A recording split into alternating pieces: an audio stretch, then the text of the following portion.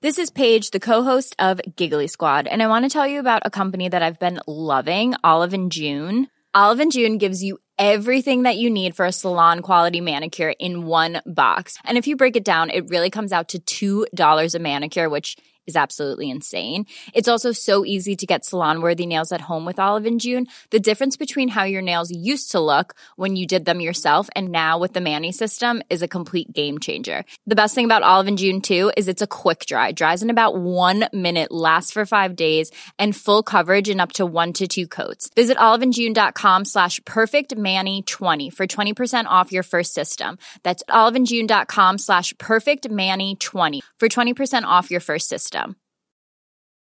Burrow's furniture is built for the way you live. From ensuring easy assembly and disassembly to honoring highly requested new colors for their award-winning seating, they always have their customers in mind. Their modular seating is made out of durable materials to last and grow with you. And with Burrow, you always get fast, free shipping. Get up to 60% off during Burrow's Memorial Day sale at burrow.com/ACAST. That's burrow.com/ACAST.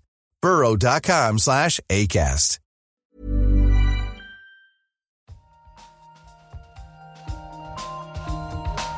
In an experiment. We don't know yet. Why is light so far? Like, it sounds so simple. They had no idea. But now the data speaks. I find this not only refreshing, but at some level astounding.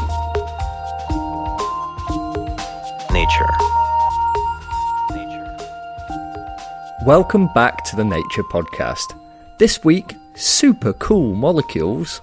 And an efficient plastic degrading enzyme. I'm Shamini Bundell. And I'm Nick Howell.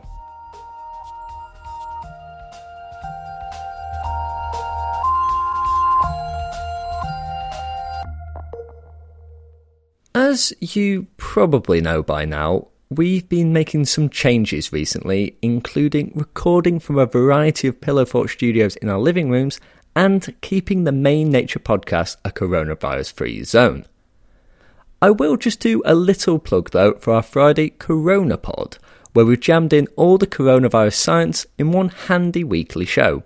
Do check it out. In the meantime, we've got plenty of fascinating science nuggets for you here, and starting us off, a better way to deal with plastic waste. That's right. I don't think many people would argue with the importance of recycling plastic.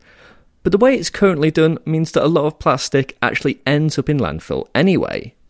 But this week in Nature, French company Carbios, working with the Toulouse Biotechnology Institute, report a powerful new way to avoid the landfill, using an enzyme to very effectively break down plastic. So reporter Ali Jennings has been talking to Carbios' Chief Scientific Officer, Alan Marty. Ali started by asking Alan about the scale of the problem they set out to tackle. The problem is really plastic waste. And unfortunately, 9 million tons of plastics end up in seas and oceans each year. I think now it is no more acceptable for the society and for consumer. So what kind of plastic did you focus on? Yes, PET, polyethylene terephthalate, it is one of the main polymers used. And it is the most abundant polyester. It is produced at 70 million tons annually in the world. And around 25 million tons are used in bottles and packaging and 50 million tons in textile. So how do you deal with that much PET? The idea was to use enzymes to break down the polyester. To make PET, we have 2 monomers, and these 2 monomers are linked by an ester bond.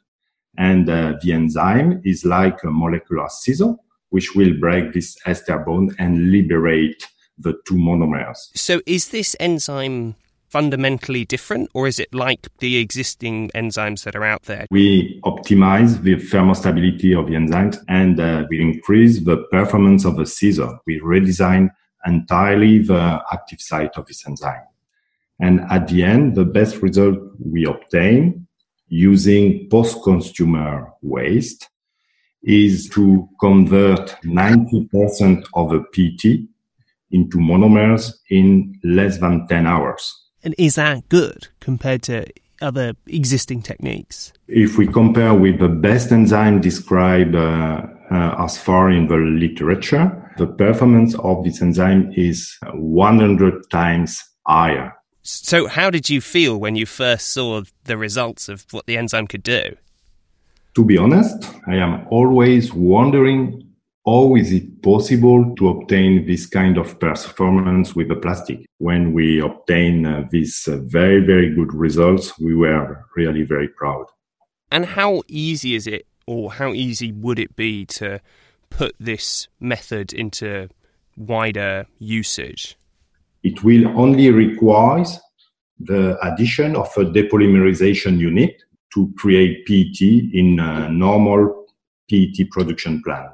So what you're suggesting is that instead of going to a separate recycling facility, you would add this new block to an existing plastic production facility. Exactly. Instead of using fossil-based resource to produce PET, PET producer will be able to use plastic waste as their raw material, and they will produce the equivalent virgin PET. And we have already produced the first PET bottles made with 100% recycled plastic. And our plan now is to construct an industrial demonstration plant, and we will start the operation mid-2021. So what are the kind of consumer goods that we might expect to be able to give back to plastic manufacturers to turn into something else? It could be a water bottle or soda bottles or shampoo bottles. It could be also packaging, but the main part is also textile, what is called polyester, which is the first fiber before cotton. So how does this way of recycling PET compare to existing ways that we recycle PET?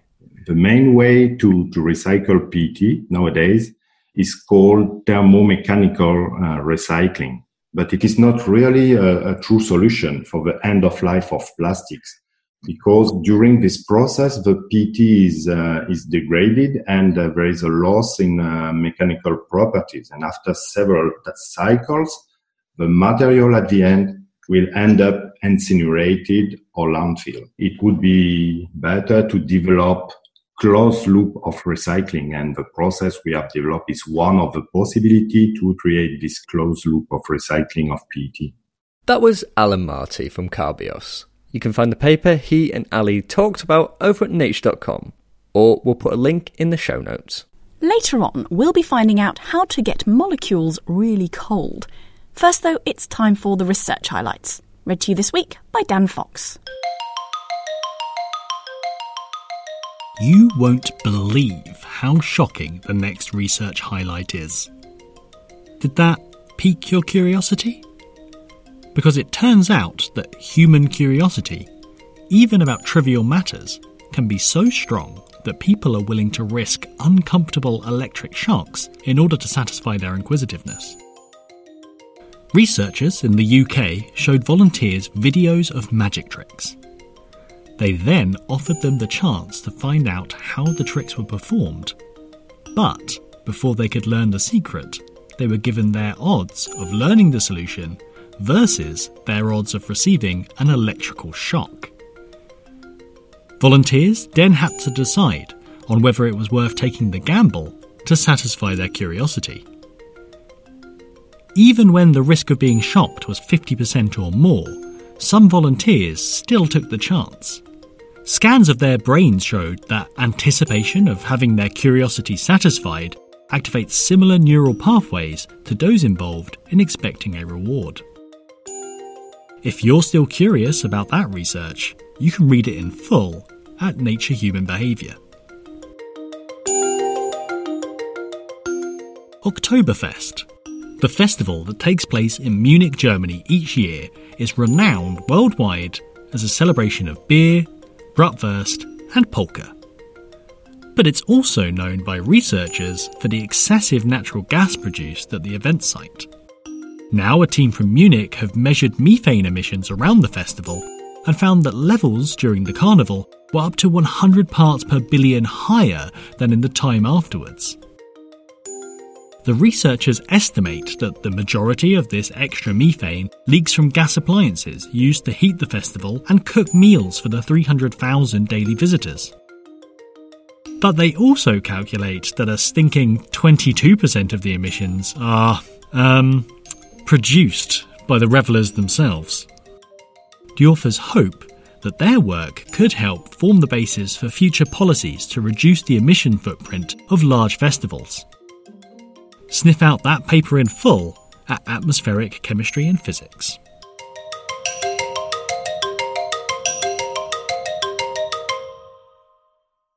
Next up on the show, things are getting cool. Really cool. As temperatures go down, atoms and molecules start moving less and less. But when they get to ultra-cool temperatures, close to absolute zero, then things start to get really interesting.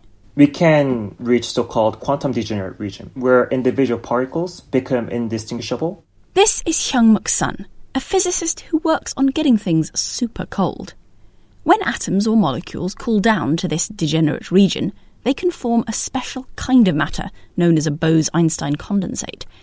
Here, the atoms or molecules can act as if they're one quantum object, so quantum effects that are otherwise hard to study get amplified, allowing physicists to explore a range of puzzling phenomena. Physicists have managed to cool atoms down close to absolute zero and probe the peculiar quantum states that emerge. But to get molecules, bonded groups of atoms, close to absolute zero has proven much more challenging. This week in Nature, Hyungmook and his colleagues think they've cracked the problem by mastering a long-sought technique called collisional cooling. Reporter Lizzie Gibney gave Hyungmook a call and started by asking him why researchers are so keen to cool molecules. So these molecules can rotate and vibrate, something that single atoms cannot do. And using these rotations and vibrations, we can control their quantum behavior.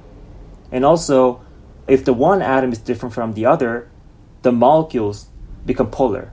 And this polarity empowers these molecules to strongly interact with each other, even at long distance, which is something that atoms cannot really achieve either. So the kind of tools that you have to play with your molecules, you have a lot more tools to play with your molecules than you would if they were atoms, so you can do cooler things. Exactly. So we have more knobs to control their interactions or quantum states, basically. So describe to me what this collisional cooling actually involves. Collisional cooling is like a refrigerator. Basically, you have a bunch of colder particles that remove heat from the sample that you want to cool. A key in this technique is that the particles should effectively exchange energy through so-called good collisions without heating or destroying each other, so-called bad collisions. People are pretty good at cooling certain type of atoms, so using that well-cooled atoms as a refrigerator for molecules seemed very ideal. However, they're just more than a pair of atoms. The complexity makes them tend to have destructive bad collisions with atoms. And in this case, how were you able to encourage the good collisions over the bad ones? So we let our molecules and atoms spin in the same way. By doing so, we suppressed that bad destructive collisions. So atoms and molecules efficiently exchange energy by colliding without much of destruction and heating. So in our work, we have cooled diatomic molecules from 2 microkelvin to 200 nanokelvin using sodium atoms as refrigerators. And this is the first successful demonstration of a collisional cooling of molecules down to nanokelvin temperatures. So we're talking, trillionths of a degree above absolute zero. Is that cold enough in order to see this kind of amplified quantum behavior that you're looking for? If we get molecules to be about 5 times colder than what we achieved so far, we will reach the quantum degenerate region. And we think by solving some technical limitations in our experiment, we'll be able to cool our molecules further down to that quantum degenerate region. So you're on the brink of being able to do that? Right. So the finer temperatures of our molecules is not limited by fundamental problems, but rather technical problems. By upgrading our apparatus, we believe we can basically bring the temperature of molecules down to even close to quantum degenerate region. And what are some of the applications then that you hope to be able to do, or the kind of quantum states that you hope to be able to create once you have got down to that region? There are many directions we can pursue once we make quantum degenerate molecules. For instance, we can use the molecules as qubits to make quantum computers out of. And also, we can simulate some very exotic quantum materials using these molecules. And also, we can study chemical reactions between molecules or even molecule and atom at the quantum level. And so these kinds of vibrations and rotations and things that a molecule is able to do, does that mean that you have a much greater variety in the quantum states and the experiments that you can do than you would if you were doing them just with atoms? Exactly. So rotations and vibrations, this is something that you cannot really use out of the atoms. So it's a whole new kind of quantum world that hopefully we'll be exploring soon. I hope so too. That was Hyungmook Sun from Harvard University in the US. You can find his paper over at nature.com, or there'll be a link in the show notes. Now, we're not going to have a news chat for a while, but don't forget you can check out Coronapod. The next episode is on Friday, and you can find it on all our usual channels. For now, though, Dan Fox is back with a mysterious research highlight. An intergalactic murder mystery has been solved, revealing a long-sought-after culprit, an intermediate mass black hole. Intermediate mass black holes are black holes smaller than their supermassive siblings that exist at the centre of galaxies, but larger than stellar mass black holes formed by collapsing stars. They've long been theorised to exist, but have avoided definite detection until now. Astronomers got their first inkling that something was out there when they detected a burst of X-rays, a telltale clue of a black hole tearing a star apart. To investigate, the researchers used 2 X-ray observatories and the Hubble telescope, and discovered the source of the flare to be a dense cluster of stars, exactly the sort of shady hangout that an intermediate mass black hole could be found in. Caught in the act of devouring a star, the X-ray glow produced allowed them to estimate the object's mass and confirm their suspicions that it was the wanted medium-sized black hole. Read the rest of that case file at Astrophysical Journal Letters.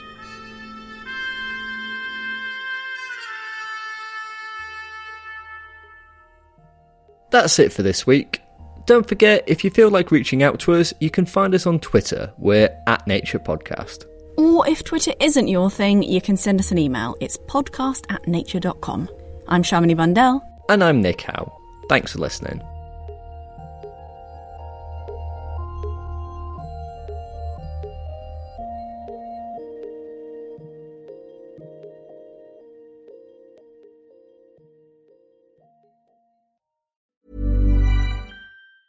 Planning for your next trip? Elevate your travel style with Quince. Quince has all the jet-setting essentials you'll want for your next getaway, like European linen, premium luggage options, buttery soft Italian leather bags, and so much more. And is all priced at 50 to 80% less than similar brands. Plus, Quince only works with factories that use safe and ethical manufacturing practices. Pack your bags with high-quality essentials you'll be wearing for vacations to come with Quince. Go to quince.com/pack for free shipping and 365-day returns. Flexibility is great. That's why there's yoga. Flexibility for your insurance coverage is great too. That's why there's United Healthcare Insurance Plans. Underwritten by Golden Rule Insurance Company, United Healthcare Insurance Plans offer flexible, budget-friendly coverage for medical, vision, dental, and more. One of these plans may be right for you if you're, say, between jobs, coming off your parents' plan, turning a side hustle into a full hustle, or even missed open enrollment. Want more flexibility? Find out more about United Healthcare Insurance Plans at UH1.com.